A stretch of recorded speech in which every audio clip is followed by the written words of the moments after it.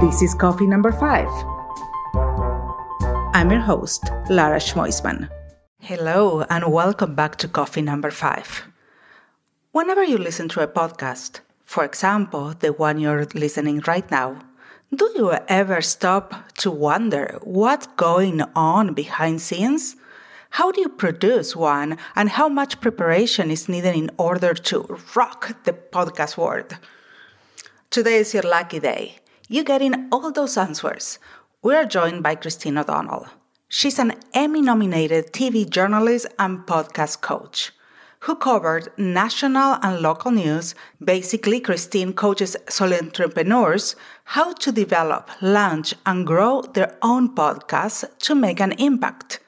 I'm so excited that you're here, Christine. Let's talk some podcast. Thank you for having me. You are my podcast expert.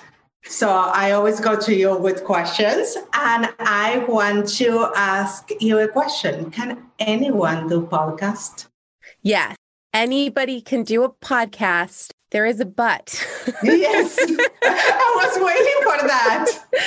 Anybody can podcast, but if you want your podcast to really connect with people, you should work to have a strategy behind your podcast. And oh, goody. I love strategies, and you know that. So let's... Yes.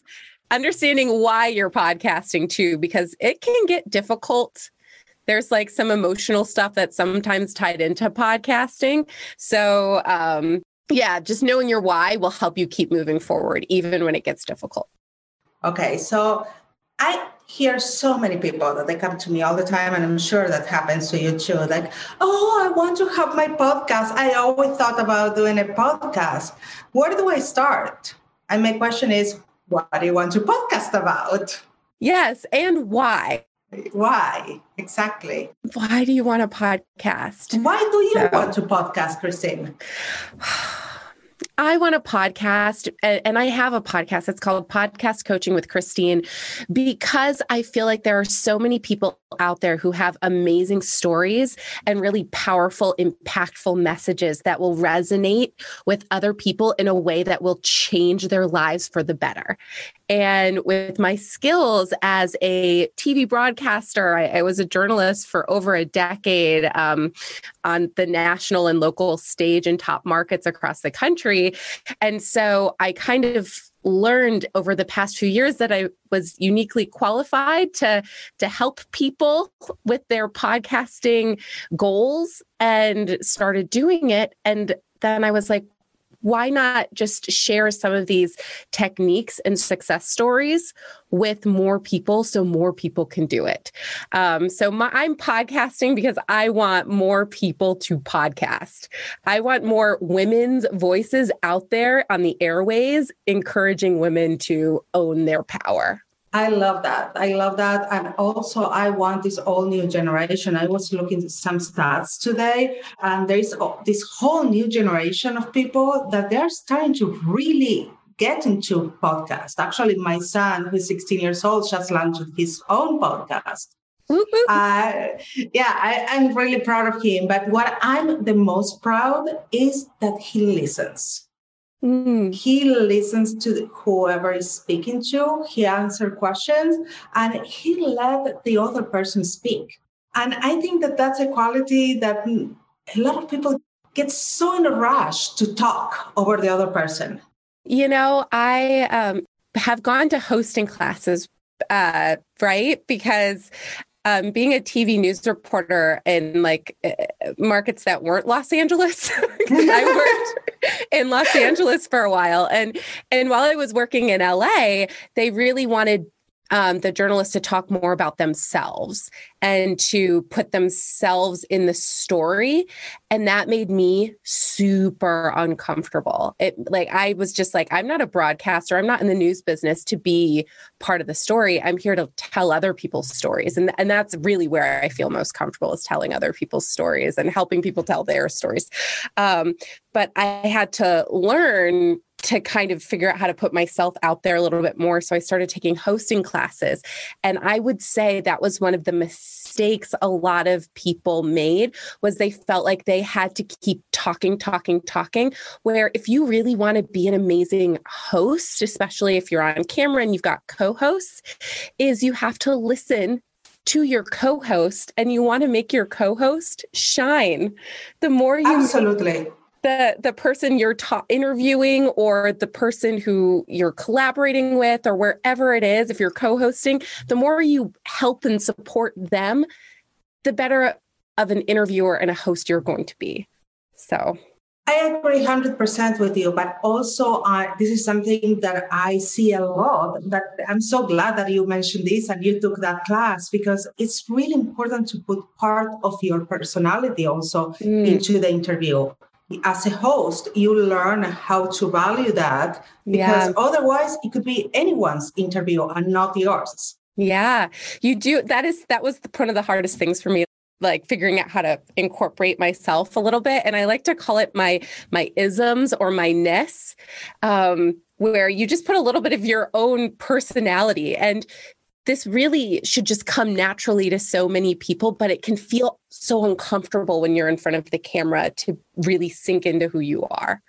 Yeah, well, I think first it's going to accept who you are and be comfortable with your own skin. But after that is, I think, like I always tell my clients, how many doctors are out there? How many hairdressers are out there? There are so many. The only difference between you and the other one is that that's you. Mm-hmm. So you need to bring that up. Yeah, you do. Got to be you. That's how you stand out from the crowd. In front of the mic, yep. As nobody else can be you. You can sell the same product as someone else, but as long as you're you and they're them, yes, it's still going to be a little bit different because of the personalities of the people behind it. So that's all right. You said, okay, taking that class was difficult for you. Oh, for sure. Mm-hmm. What about the pre-production? That sometimes is something like, where do you start? For me, it's like when I write, it's like, okay, you start from a white canvas and you need to plan. Something is going to be different because you want in each episode to bring something else. And I know that your episodes are super well produced and that you have a whole planning process. And this is what you coach too. So, and also you're launching your own coaching course that we're going to talk about that in a minute. But where do you start? Because to make each episode different than the one before. So when it comes to producing an episode, I first think about my audience and I ask myself or I ask them, whether it's, through my coaching calls or if it's through emails or if it's through a Facebook group or whatever it is where my clients are or my listeners are, I ask them or I look at what they're interested in learning more about. So I start with them and then I think, how can I serve them? Is there a person that I can interview that will answer their questions? Is there something that I know that I can share with them in a single person episode that will help them? And so it's always figuring out, how can I serve my audience in the best way? And if I'm going to be interviewing someone, making sure I know about that person enough so I can ask really interesting questions, and also questions that maybe they haven't been asked before. Perhaps they've been interviewed on other podcasts. I can listen to those podcast episodes, and maybe I'll even get ideas of something I heard that the podcaster, the host, didn't ask. And I was like, oh, I want to know that. So kind of doing research on the person who I'm interviewing, asking my audience what they're interested in or researching what they're interested in, and then putting that together in a show format, a package, and then letting it kind of go out the window, because I don't want to be completely scripted when I'm in front of the microphone. I want to still sound like me and like a human. So then I kind of, just jump out of the plane and go for it. Of course. And what's your thought about putting your guest on the spot? Oh, I love it. Put your guest on the spot. I would get to know them. I would put that on the spot, like questions towards like the middle or end of your interview. And this is how I worked as a journalist as well. No matter who I was interviewing, you always start with those softer questions that people feel more comfortable answering.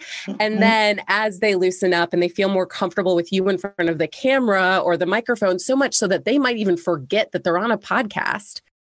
That's when you then ask them that on the spot. That question on the spot. Yeah. So, I mean, respectfully, of course.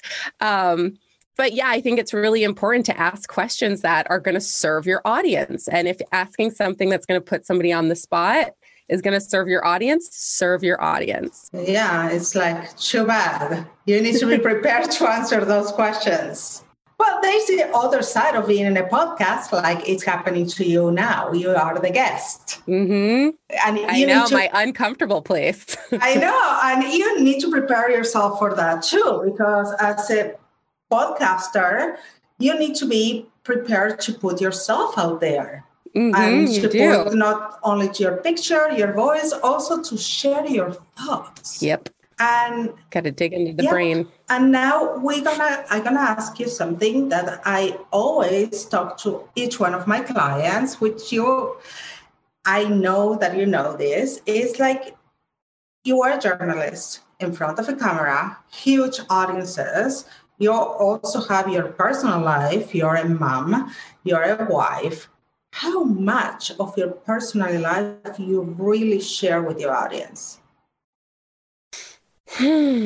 So I would say this depends on who you are. So for me, it's going to be different from someone else. So I wouldn't say that everyone has to overshare and put too much of their personal life out there. If you're going to put something out there on social media or on the internet, make sure it's something that serves you and maybe serves your big picture, your goal, understanding your why once again. So for me, I share stuff that I think will connect to my audience and will empower other women to put themselves out there and really own who they are. So you're probably going to see things on my social media that, are not always beautiful, right? Like I don't use filters on every single picture. I talk about things that are uncomfortable and weird and maybe even gross about being a mom.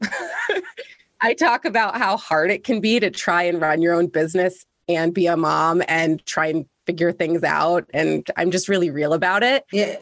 Whoever reads my newsletters and listen to my podcast can know everything about being uncomfortable.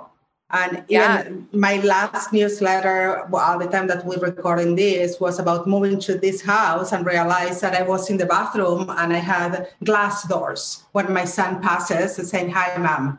Yeah, well, that's not even that bad because I still take showers with my son.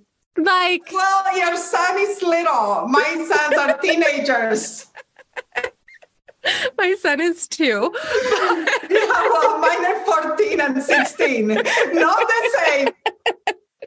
No, not exactly. But when does that change? I'm not quite sure. Like when I was wondering that the other day because I have a newborn, as you know, and Asher keeps asking to nurse because I nurse her. And I think it's just, a jealousy thing with attention. I'm going to tell you something. There is some point in their life that they stop being cute.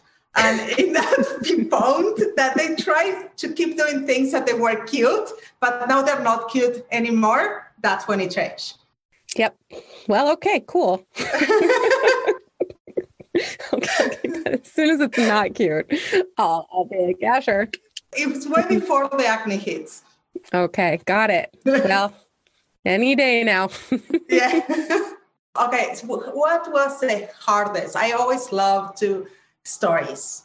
What was your hardest experience with motherhood and work and combining both?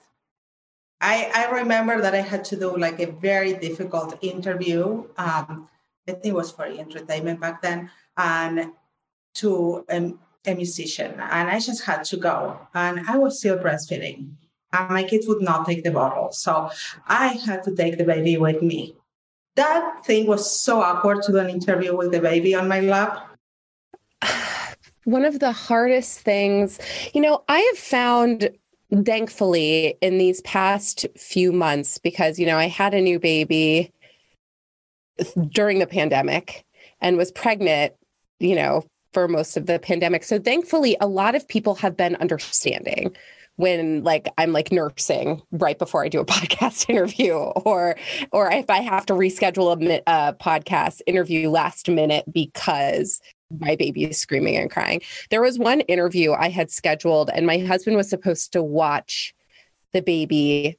I mean, this was 3 days after I had Ava. I didn't cancel the podcast. Yeah, actually, because we go right back to work. I did that too. Yeah, no big deal.